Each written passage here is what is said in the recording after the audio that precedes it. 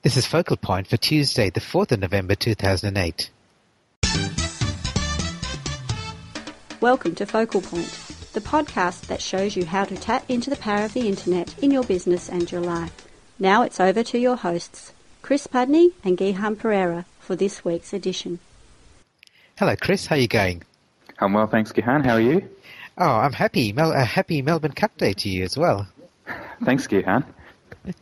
It's the race, they call it the race that stops a nation, but it hasn't stopped our recording of the Focal Point podcast because that's how devoted we are to getting our recording done.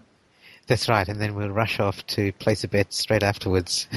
Maybe. We should probably explain to our non-Australian listeners all about the Melbourne Cup. It's an annual horse race as part of the Victorian Spring Racing Carnival, and it's the biggest of the races, certainly the one that's got the biggest name and the biggest reputation.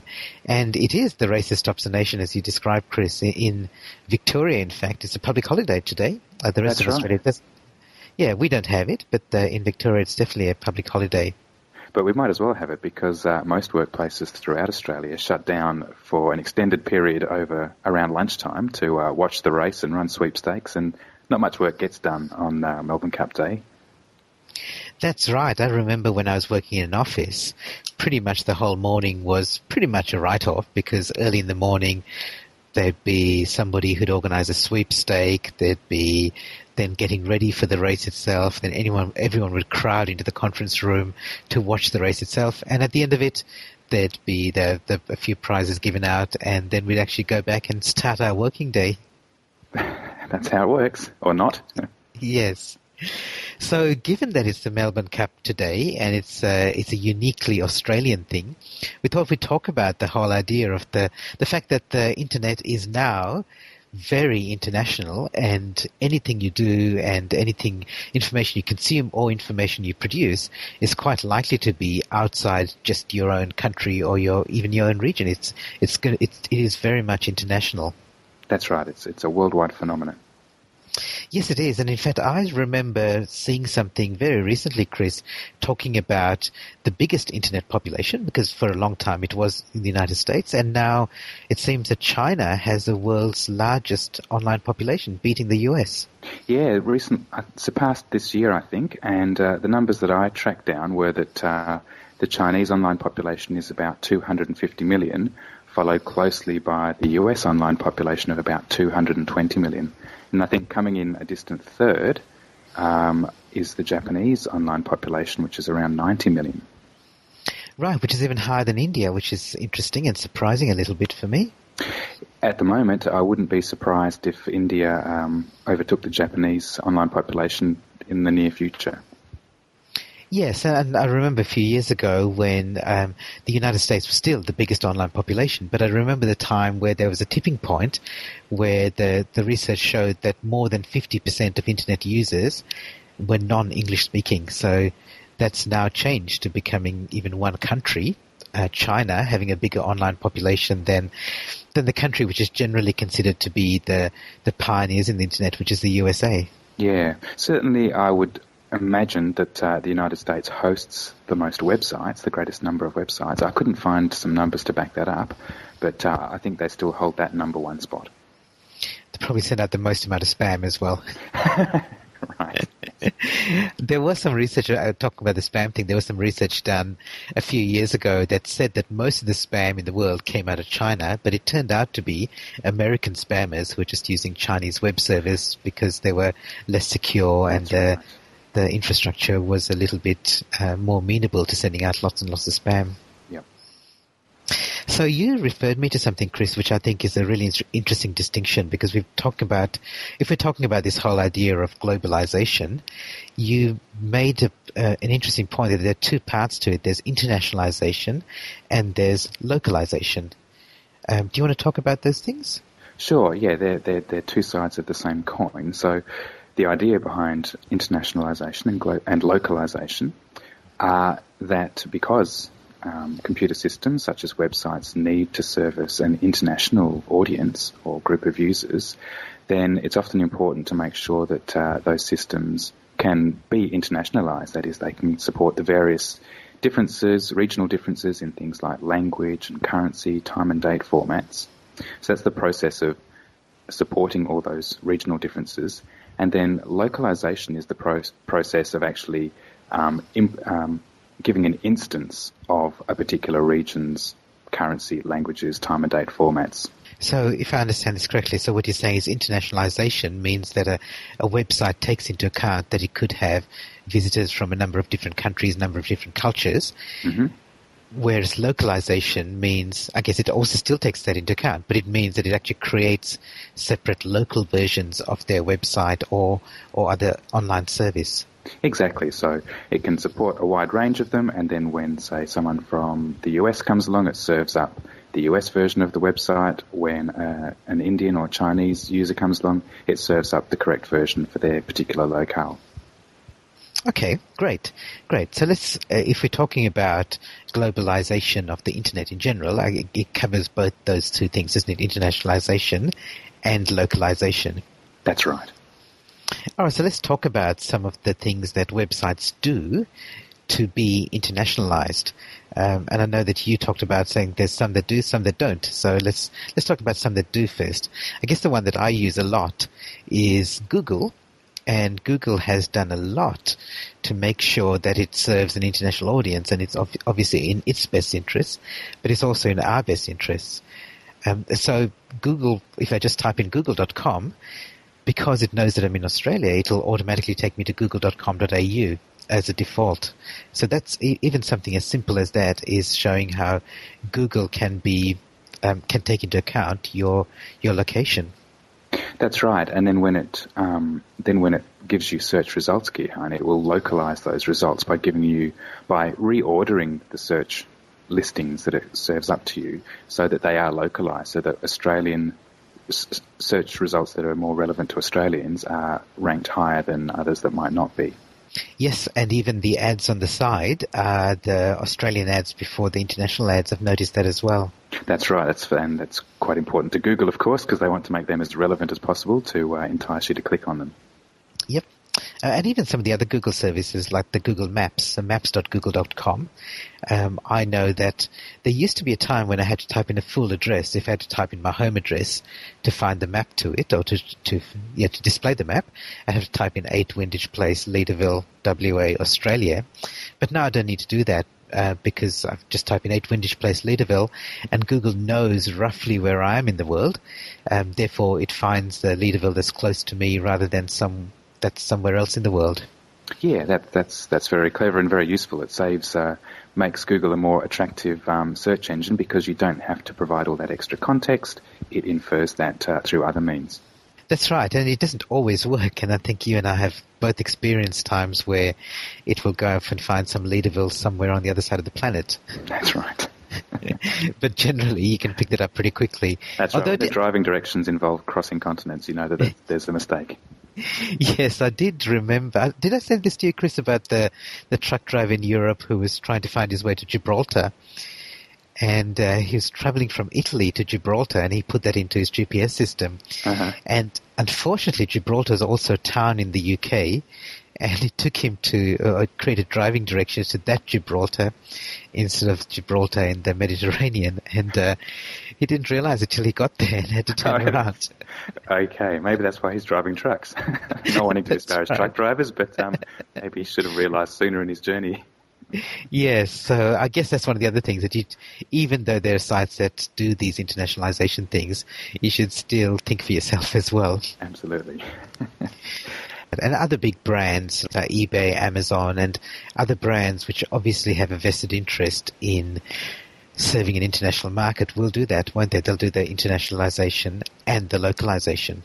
Yeah, that's right. I recently had some trouble with my digital camera, and I wanted to upload a new version of the firmware for it. So I went to the Sony.com, and then it asked me in which country I was, and then it took me to the Australian Sony.com.au, and I got the Australian firmware installed. Okay, and you had a note here about how does a website determine where you are? Sure, that's right. So at some point, the website needs to determine what your actual locale is. different websites go about that in different ways. Some of them just do it manually. For example, with Google, there used to be, or there might still be, a preferences link that you can click on, and then on the preferences page you can specify which particular language you might want your search results served to you in. So, for example, even if you happen to be located in Australia, you might your first language might be Italian, let's say. So if you prefer to have your search results presented in Italian, then you can go and do that by manually specifying a preference in your Google preferences. So it can be done manually. If it's a website on which you have an account, then sometimes it's inferred from your account settings as to what your locale might be. And then there are automatic techniques for websites to determine what your particular locale is. For instance, your web browser might be localized to have buttons and other text presented in a particular region's language. The web browser can be queried, and then the website will know from your web browser settings what your locale is. And then finally, another automatic technique called geolocation is whereby your internet address, your IP address, tells what geographic location that IP address corresponds to. Right. So for sites that do cater for international visitors, they will do it in one or maybe more than one of those ways. So, for example, you mentioned that Google, by default, will find where you are using the geolocation, but it also, as you said, it still does give you those preferences so that you can customize it if you wish. That's right, because just because you happen to be located geographically somewhere doesn't necessarily mean, for instance, that your preferred language is the default language for that country. So things like how your web browser is presenting information to you, or settings that you've actually manually configured yourself, the way of changing those defaults. Another example that just comes to mind, Chris, is that there was a site called Babelfish, which was owned by AltaVista, but now it's owned by Yahoo, which does language translation. And we're going to talk about how you can do that just a little bit later. But one of the features it gave you was a little widget, as they're called now, where you stick a little bit of code onto your website. So this is if you own a website, where people just see 8 or 10 different flags, and if they want the website automatically translated into one of those 8 languages, they just click the flag on their browsers. There's another example of where a site can do some fairly basic internationalization for different languages by just sticking that little AltaVista widget on their site. Okay, very handy. Yeah, so let's talk about that. So now we talked about the sites that automatically do the internationalization. Let's look at the ones that aren't. The ones that if you go to a site and either deliberately or unintentionally they have designed it so that it only caters for one country, one culture, one language, one time zone, one currency. What are some of the things that we can do? So let's look at some of those things. Okay. Yeah. I guess the first thing is just to be aware that just because you go to a site and it shows prices in dollars, that doesn't necessarily mean it's American dollars, or Australian dollars, or Canadian dollars, or New Zealand dollars. You really have to know where the site is located. Or if it talks about something that's coming out in the summer, it doesn't necessarily mean that the Australian summer is going to be the same as the Northern Hemisphere summer, for example. Yeah, that's exactly right. So, Gihan, you need to be just aware that some information hasn't been localized to your particular locale and language and so forth. So, yeah, just having that in the back of your mind most of the time is a good first rule. Yes, and some providers are quite good that way. So, for example, when I run monthly teleseminars, and I have people mostly calling in from Australia, but I do have some from New Zealand, some from Canada, some from the UK, and I'm very careful to say that the time and date that it's running, I will give the time in the most common time zones, which are the Australian ones plus the New Zealand one.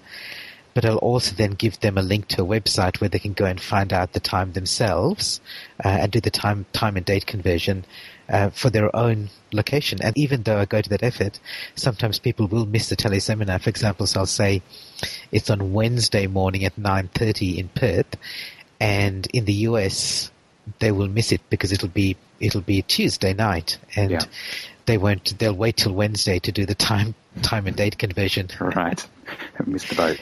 Yes.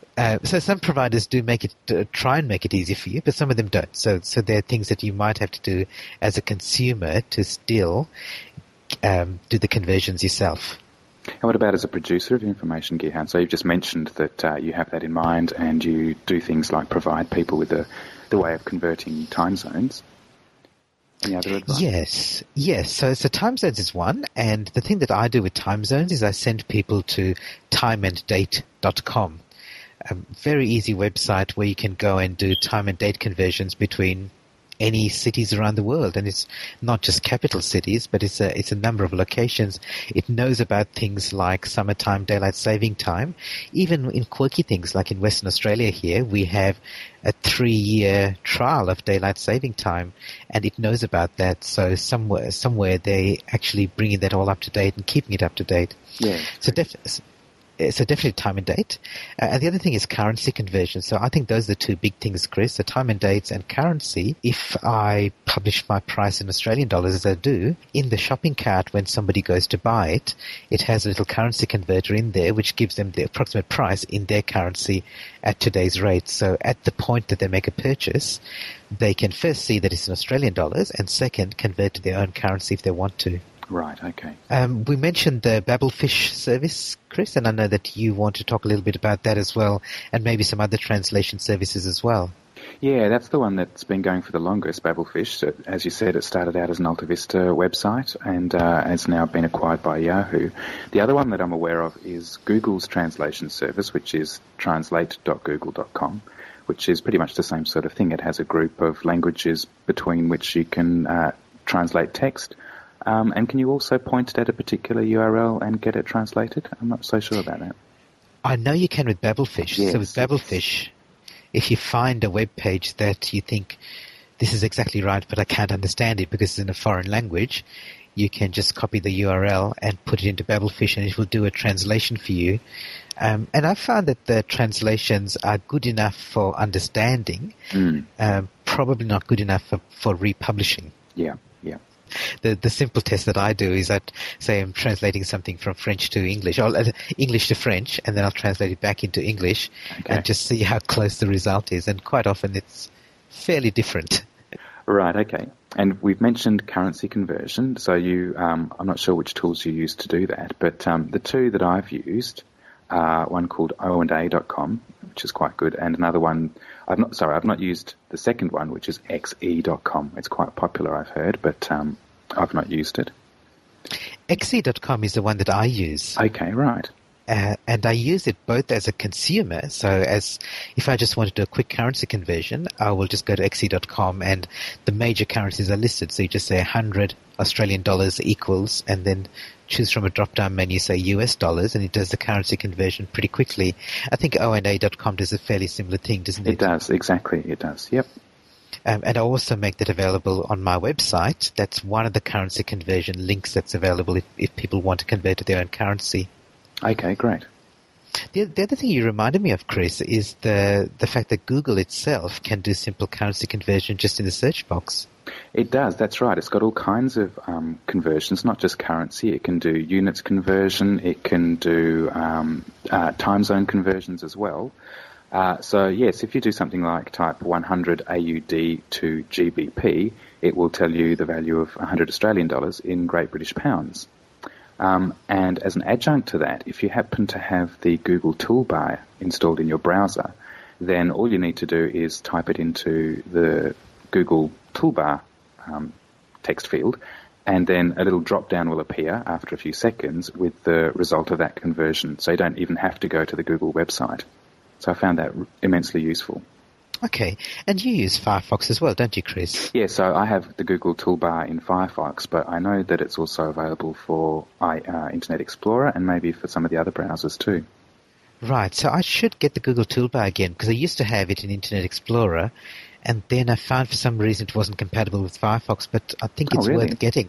Yeah, if it's probably now, there may have just been something odd on my computer, so I must try it again, because the Google toolbar is and is very, very useful. Absolutely, yes, it's certainly worth getting. That's right. Yeah. The other thing I'd mentioned, Chris, is, and we were just talking about this briefly before we started the call, is just the differences in language. So people, like we mentioned the thing about summer and winter, but also at the moment, it's November as we're recording this, and here in Australia, it's springtime. And in the US, it's what we would call autumn, but what they would call fall. And I was listening to a podcast recently where the American host was surprised that some of their guests on the show didn't know what fall was until they realized that he was really talking about autumn. So they're just language and cultural differences that you have to be aware of when communicating in an international audience. Yeah, it's tricky. The one that you mentioned beforehand also was to table a document. That turn of phrase has a completely opposite meaning in some cultures, and so I wasn't even aware of that difference. So you can, and the other one was fortnight. You also mentioned that you try to avoid using the phrase or the word fortnight because it's not as widely understood as we might have thought. That's right. So fortnight's a good example of a word that I would use all the time in normal conversation, talking to friends, even presenting my seminars or workshops live in Australia. But in any writing that I do that has the potential to go online, I won't use it because American users don't use the term fortnight. So I always say every 2 weeks, every time I'm writing something. Right, okay. Well, we're getting to the end of our time, and I guess this is something that we could talk about for a long time because there are a lot of those little subtle differences like that, as well as some of the big differences. What would you like to say in summary or conclusion, Chris? Well, just recapping what we've said, that many popular websites are doing a good job of internationalization and localization, but every now and then even those websites get it wrong. So you just have to have that in the back of your mind that the information that you're getting presented to you on the internet or online might not be localized to your particular locale. So we've given you a few tools to help you localize some information, to translate it in terms of language or currency, times and dates. So we can provide links on the blog posting that corresponds to this podcast, Gihan, I'm sure. We will. We'll include all the links all the websites that we've talked about. And yes, like Gihan, I suggest you install the Google toolbar in your browser, as it does some of those conversions straight from the toolbar rather than having to go to a different website to do the conversion. Yeah, Google is good, isn't it? Google is good. I like it a lot. I'm looking forward to the Google phone being available, just on a little bit of a tangent. Okay. Because I think the Google phone will be very valuable. And I know there are things like the iPhone and the Samsung phone at the moment, which have things like movie player and GPS and web and email. And I think the Google phone will be just as good, if not better, than anything else that's out there. That's just my prediction. Okay, good. And the other thing, just for me to finish off, is I'd like to come back to the whole Melbourne Cup thing, because there's an interesting link, because one of my clients, in fact my very first speaker client, is a Sydney-based speaker, an expert in internet marketing for the hospitality industry. His name is Max Hitchens, and he's also a Melbourne Cup expert, so he knows the first, second and third place getters for all the Melbourne Cups for over 100 years. So I want to credit him and pay tribute in a sense, because Max is somebody who really has embraced this idea of internationalization.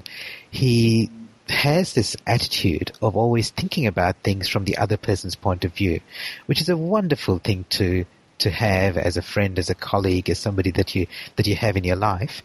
And in particular, when we're talking about technology and we're talking about the internet, he's one of these people who's always thought about who are the people who are visiting my website, who are the people who are interacting with me, and how can I make them feel comfortable, not just look at it from my point of view. Just as a little example, when he came to Western Australia and he gave a presentation, and there was only one football team in Western Australia at the time, the West Coast Eagles, he changed his PowerPoint presentation slides to blue and gold because they were the colour of the West Coast Eagles, and he does that sort of thing. So he's always thinking about the other person's point of view.